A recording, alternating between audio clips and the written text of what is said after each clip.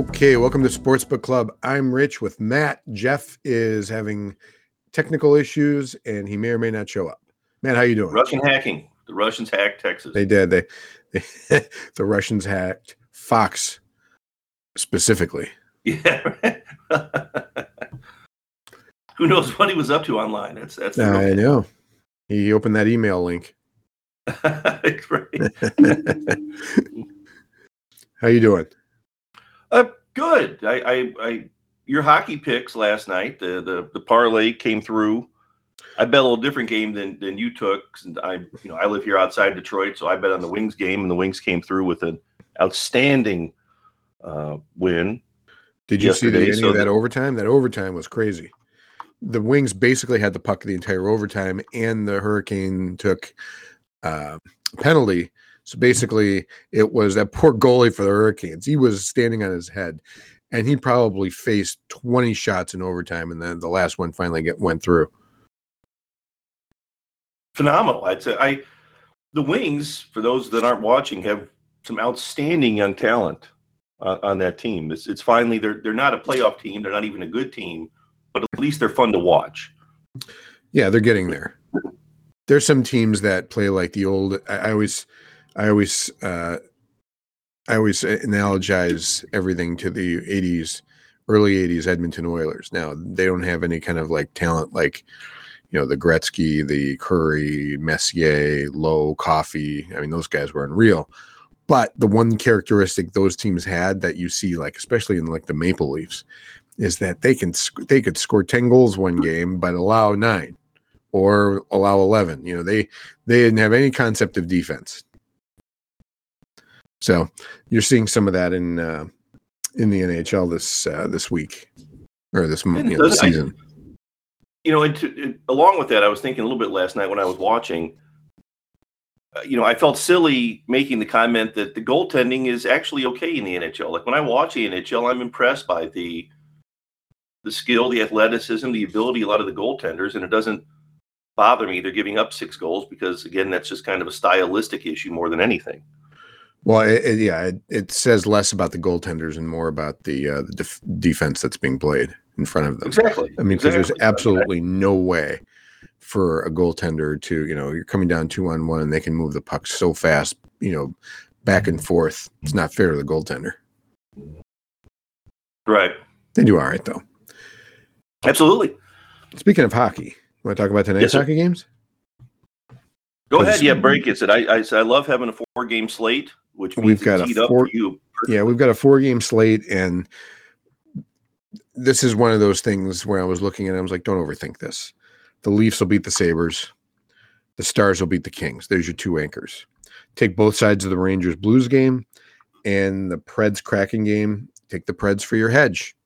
And sit back and watch Toronto and Dallas do their job.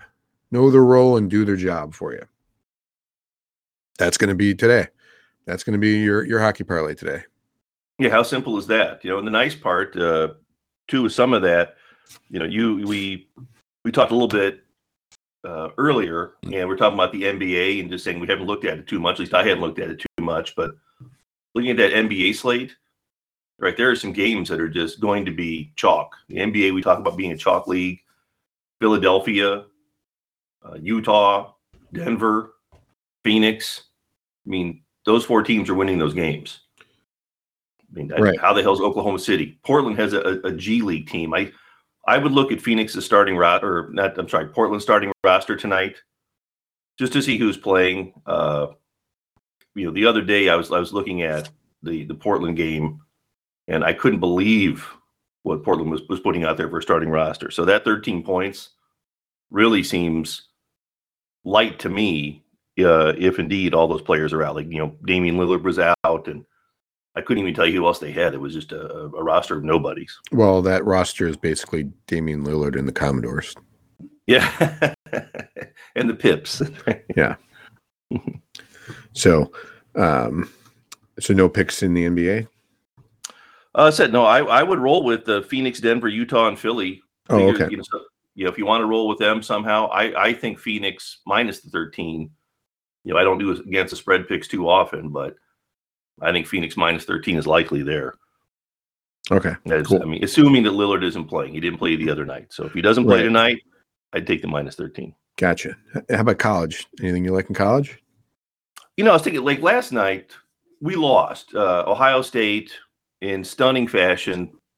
Pretty much, I won't say get blown out, but losing to 8 or 9 to that Nebraska team was getting blown out.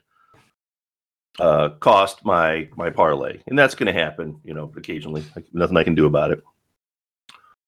So diving in today, let's go with Bama, Wake Forest, Seton Hall, UAB, Wagner, Bryant, North Carolina, Asheville, and here comes the hedge. One of my favorite teams this year that I've bet on many times, California Baptist.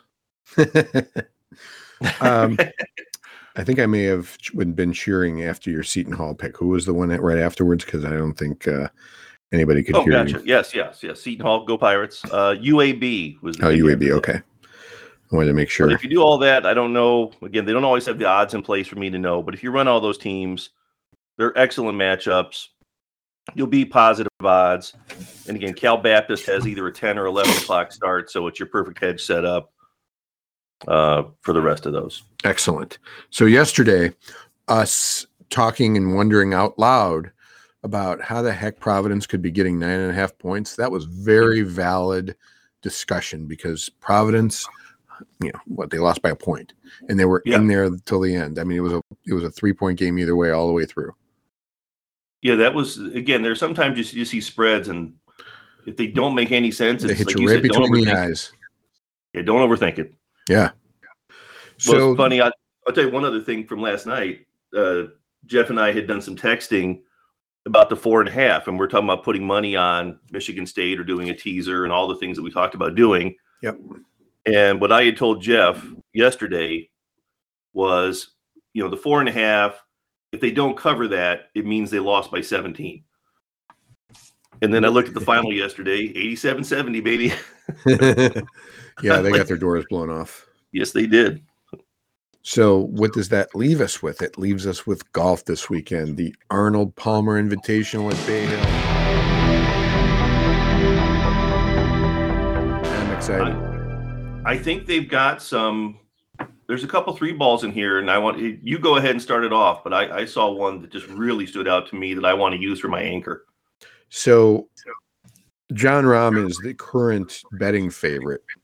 And I think you have to put some money on him just because at some point he's going to start rolling and rip off, 2-3 wins in, 6 weeks. So I've got a little bit of money on him. Rory McIlroy is plus 1,000, and he seems to like this course quite a bit. Matthew Fitzpatrick is plus 2,000. I think he's a nice pick there. I always take Will Zalatoris because that guy hasn't gotten a win, but he's always around the top 10. So at some point he's going to break through, and he's plus 2,000. No, he's plus 2,500. It's a great, my dark horse, great value. Oh yeah, my dark horse of the week is Jason Kokrak, plus 5,000, and Bay Hill sets up well for him. So I actually took him to be in the top 5, but I'm probably going to throw, $5 at him to win just because, he's plus 5,000. Yeah, I agree. And that's, some of the stuff too, you'll look, different sites have top 5, top 10. You've got different options. So whatever people are comfortable with, take a look because you can do different bets on this and still get some really good odds. Right. So that's my way too early winner pick, because I find again that you can get your winner pick at really nice odds sometime on Saturday. But when I look at the way the tournament sets up, those are my winner pick almost won last week. I mean, I had Berger from Wednesday on, and but for that meltdown, he was doing his best Greg Norman imitation. I'm excited for that 30 for 30 on the Shark, by the way. What is that coming out? I didn't see. Yeah, they're advertising for the new season of 30 for 30, and one of them is on Greg Norman and basically how his epic meltdowns. I was right, and I realized you're bringing that up over the Berger. Yeah, that's. I would say Berger was on his way. It wasn't a Masters, I know that, but he was on his way to one of the more epic meltdowns in golf history last week, and somehow got it together and just had a typical bad meltdown. Yeah, I mean, well, it must have. I know he's from there. His parents live close to there, so he was kind of staying at his parents' house. However, he's not playing this week, so that must have taken more out of him emotionally and mentally than we're giving him credit for on that. Well, I can't imagine watching it all fall apart on you in the first 4 or 5 holes like it did for him, and then to know that he has to sit out there for another 3 hours and figure this out in front of all of us. That's great that way. Oh yeah, I mean that's the nature of the beast. So I'm also looking at DraftKings. We've got 4 tournaments. I can't believe they'll let you bet on all this stuff. The Magical Kenya Open, the Hogue Classic, and the HSBC Women's World Champions. Oh yeah, we could have bet on the Cologuard Classic last week. I tell you, I like women's golf, and I'm going to take a look and see what's happening there. So we may be talking some women's golf tomorrow too. Interesting. So for the 3 balls, did you take a look at those? I have not taken a look at those yet. So to your point, you mentioned Jason Kokrak. I like him. One of the things we do, like with 3 balls, we've talked about doing the same as hockey, where we take an anchor bet. So I want to find an earlier tee time I really like, and I'll have to look up the tee time just to confirm the ones I like, and then having a couple other threesomes, and then we take a late tee time to give us. I guess it doesn't really matter what the late tee time is, but we can use combinations with those anchors and create some good odds for ourselves. Yeah. But Kokrak was one of the ones on my list because I like him. He's plus 110, but he's playing with Brendan Todd and Auburn's own Patton Kazir. I like Rahm in his matchup. He's playing with Sergio and Sam Burns. Really? You'd say you have no fear of Sergio Garcia? Sergio at this point isn't one of those guys that's going to throw 64 at you. He'll be like 68, 68, 60. He can go 68 all week long and be right in there towards the end. But on a one round, look, I mean, if it's match play between Rahm and Garcia, who's not going to take Rahm? Good point. A couple others. Just to talk about Keith Mitchell, who's played really, really well lately, plus 100. He's playing against Lucas Herbert and Brandon Grace. I have no issue with that. And then one other one that I know I think you'll like a lot was Maverick McNeely. Maverick McNeely. Against Lee Hodges and Hayden Buckley. I would take Maverick McNeely, like you said. If it was any kind of match play between those 3, I would take Maverick McNeely on all those combos. And who's your hedge? It doesn't really matter. I guess I'm trying to think for the golf, there really isn't a hedge. So we're just rolling with those? So, well, you just have to figure out however many combos. So if I say Maverick McNeely is my anchor, and then I bet, okay, the Russell Henley threesome and the Chris Kirk threesome for the next 2, I just have to make sure that Maverick McNeely plays against all. Russell Henley plays against the other 3 guys, and Chris Kirk plays against the 3 guys in Russell Henley's threesome. So whatever it is, like a 6 combo bet, but the odds end up always being in your favor there. May the odds ever be in your favor, actually, Rich. Right. All right. Well, we got something to work with golf now. Yes, I may have to explain that better later. We'll figure it out, some coherent way for me to explain that. But find an anchor, bet the combos, make the money. That's right. That's what we do in hockey. Yep. Thinking we can do that in the NBA at some point. We just have to figure it out. Yeah, yes, I agree. And that's one of the things I'll say, keep in mind, you bet these parlays, you can do it amongst all the sports. So just real quick, if you really like the Leafs tonight, you really like the Sixers tonight, and you really like UAB tonight in Seton Hall, you can have 3 sport parlays. So, and I'm probably going to take a look at that tonight and put something together. Oh, that's interesting. Yeah. I mean, just right. I don't want to. You don't have to limit yourself to being stuck on one sport. very true. Excellent point.